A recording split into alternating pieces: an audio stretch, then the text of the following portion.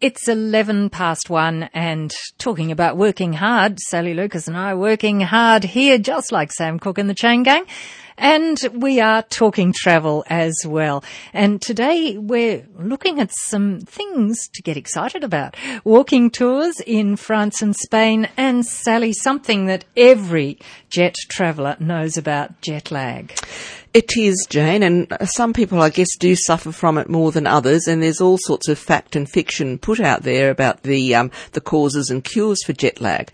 But apparently it is a combination of symptoms, predominantly fatigue, which is caused by travelling, abruptly through different time zones. And travelling into a different time zone actually disrupts the body's circadian rhythm, which of course is, includes temperature, hormones, digestion, heart rate, blood pressure, etc. So lack of sleep before and during travelling can also contribute to jet lag. So in other words, you should be really well rested before you commence a long flight as well. Of course, that's sometimes difficult because you're so busy Excited making everything and getting right while you're away. But if you can, try and have those early nights before you go. Now, they say there's no cure for jet lag. This is interesting. Oh dear. But its effects can be reduced with careful planning. So, for example, did you know that jet lag is worse when you fly east? Oh, okay. So going east is worse. Yes. And melatonin supplements can reduce the effects of jet lag when you arrive at your destination. So your circadian rhythm or your body clock is less confused if you travel westward.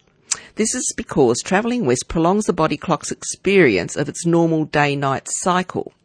The normal tendency of the body clock in most of us is slightly longer than 24 hours. Travelling eastwards, however, runs in the opposite direction to the body clock. So that makes your days shorter and your nights shorter. Interesting, isn't it? Your body can't catch up. So if you suffer badly from jet lag, you could consider a westerly route if that's at all possible, but sometimes that isn't possible, of course. So virtually what they're saying, your tips are it's mainly sleep deficit more than anything, and also, diet, of course, has effect on it as well. So the idea would be is to limit or avoid alcohol and caffeinated drinks, drink plenty of water, try to nap whenever you feel sleepy, eat small meals frequently and choose lighter foods like fruit and vegetable. Wear loose, comfortable clothing. Where possible, walk around the cabin, which we always say, of course. And when you sleep on the plane, try and plan the sleep as if it is at the time of your destination. So think ahead. Thinking ahead. Wearing earplugs helps, of course, and then adjusting to the time zone. Of course, that often could take you a couple of days. But yes, it's interesting. But you can get some medications. There's some homeopathic things they recommend, like arnica, which is good for sleeplessness, chamomile, various different valerian. With diet, as we've already mentioned, and also melatonin can help. And apparently, it is normally a hormone secreted by the pineal gland in the brain. So, actually, one of the melatonin's key jobs is to control the body's circadian rhythm. So, there you go. So you can apparently get melatonin supplements as well. So these are things you could discuss with your naturopath, doctor, or whatever. But they might just help you realise why you get jet lag and some of the things you can do to avoid it. That's interesting. It is, isn't it? Fly west, young man. Now, getting on to other things, I just thought I went to Spain, as you might recall, Jane, last year. And I bet you flew west to get there. Well, I did, didn't I? And it wasn't too bad, actually, because you get there in the morning and you just keep going all day until you're ready to collapse that night. But that, again, I should say that if you can get a flight, for example, if jet lag really affects you, and it's not always possible, but if you can get a flight where you arrive somewhere, say, after lunch, because most hotels these days, you can't check in till 2:00. So if you're arriving somewhere at 5 or 6 in the morning, you're dragging your poor little tired body around after you've probably been in the air for 23 hours if you've gone to Europe, plus the time you've been up before that to get yourself to Sydney, check-ins, etc. So if you can try and do it where you get an afternoon flight arrival, that's really great, because all you've got to do is probably fill in a couple of hours, have an early light tea, go to bed, and you really find that you get on top of that jet lag very quickly. So that's another thing to consider as well.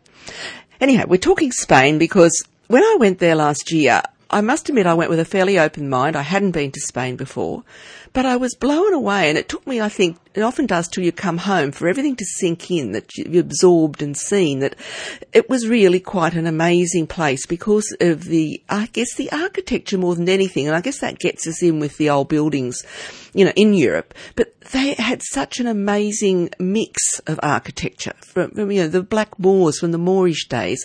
It was a very large Jewish population has been there, a Muslim population, and of course the Romans, of course, as they were everywhere. But it was just intriguing because you'd often have and even the churches, they used to share them.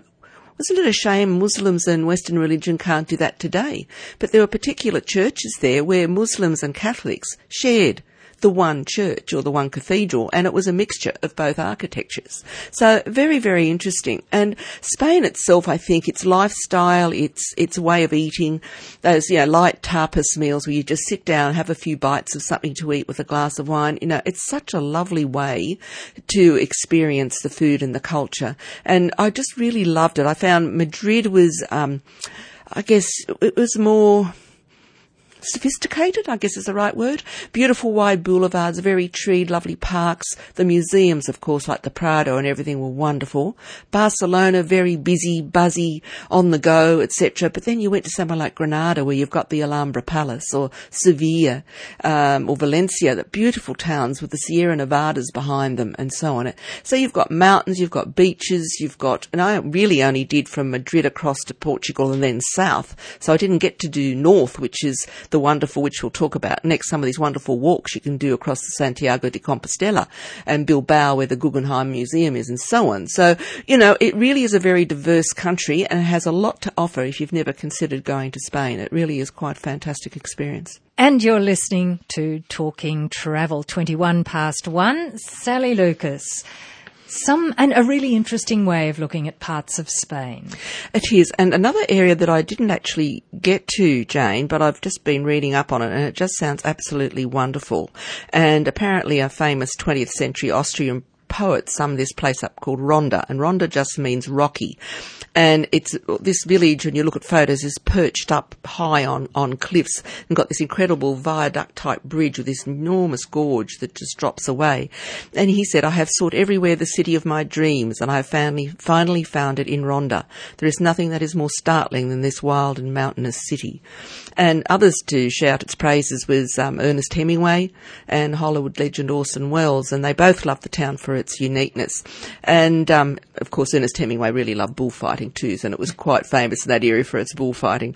And it's got the oldest and probably most famous one there as well. But it's just quite incredible, as I said, the city perches atop both this deep canyon almost, which is 68 metres wide and 120 metres deep.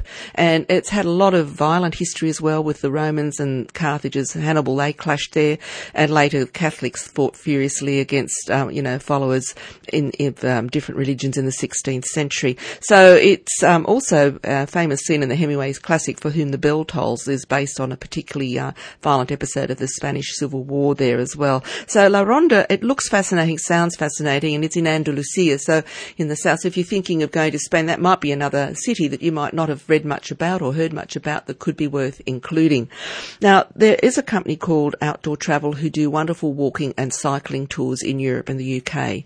And we get a lot of information forwarded from them to us all the time, which is very interesting, and they're a very well-informed company, and everything you read about them and all their testimonials and all the feedback we get is all excellent if you're wanting to use a reputable company to do a walking, hiking, cycling type tour. And to give you an idea of some of the areas that they start off mainly doing them in France and Spain, but they have expanded rather beyond that now. And they offer routes which include the Camino de Santiago, of course, or the Way of St. James, it is known. And that is part of the pilgrim route where the pilgrims did cross, of course, right away from Europe into Spain. And this is where it's interesting, even in Spain we were there, in France when we were there, we went to this little village called Conques, C-O-N-Q-U-E-S, and it's on the pilgrim pilgrim route, and the whole architecture of that town is Spanish and not French, because the Spanish stopped there for quite a while and hid a lot of the jewels that they were taking across, and some of them are still there in this cathedral in Conques. So it's very interesting. And of course they travelled from Le Pai in rural France across the Pyrenees to Santiago in northwest Spain. So there's different, you can do the whole route, which is quite lengthy, or you can do portions of the route, of course. And also you go along the River Yonne to Vézelay in the wine-growing region of Burgundy in France.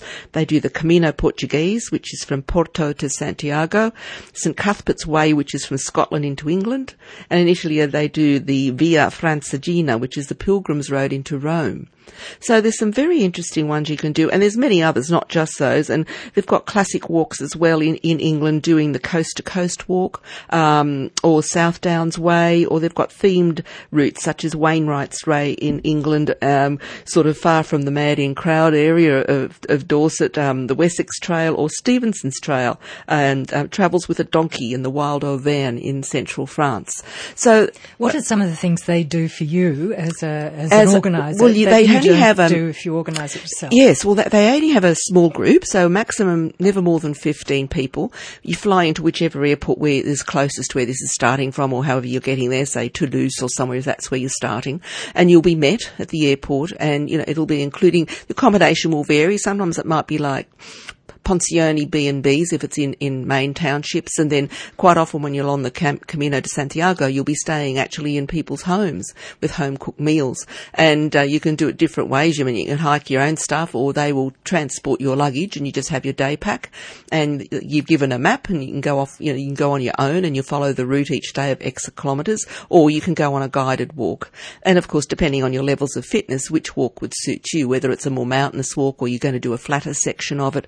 But there's so many options and so many beautiful parts of Europe to trek in, and we've only been talking mainly France and Spain today, but of course it's not limited to France and Spain and Italy and Austria and Switzerland. I mean, I've got friends living in Munich at the moment and they're just adoring it, and they've got relatives in Austria, and she keeps sending me these incredible photos of the most beautiful mountainous scenery and lakes and things areas you can trek. So if anyone's interested in walking, cycling, anything like that, I mean, that's just one company. There are others that you could consider looking at anyway, Outdoor Travel. They're based in Melbourne, but any travel agent would be able to help you with that and give you some advice. So just a nice way of doing things. You've got the time, and it's not rushed. It's not a race to get from A to B.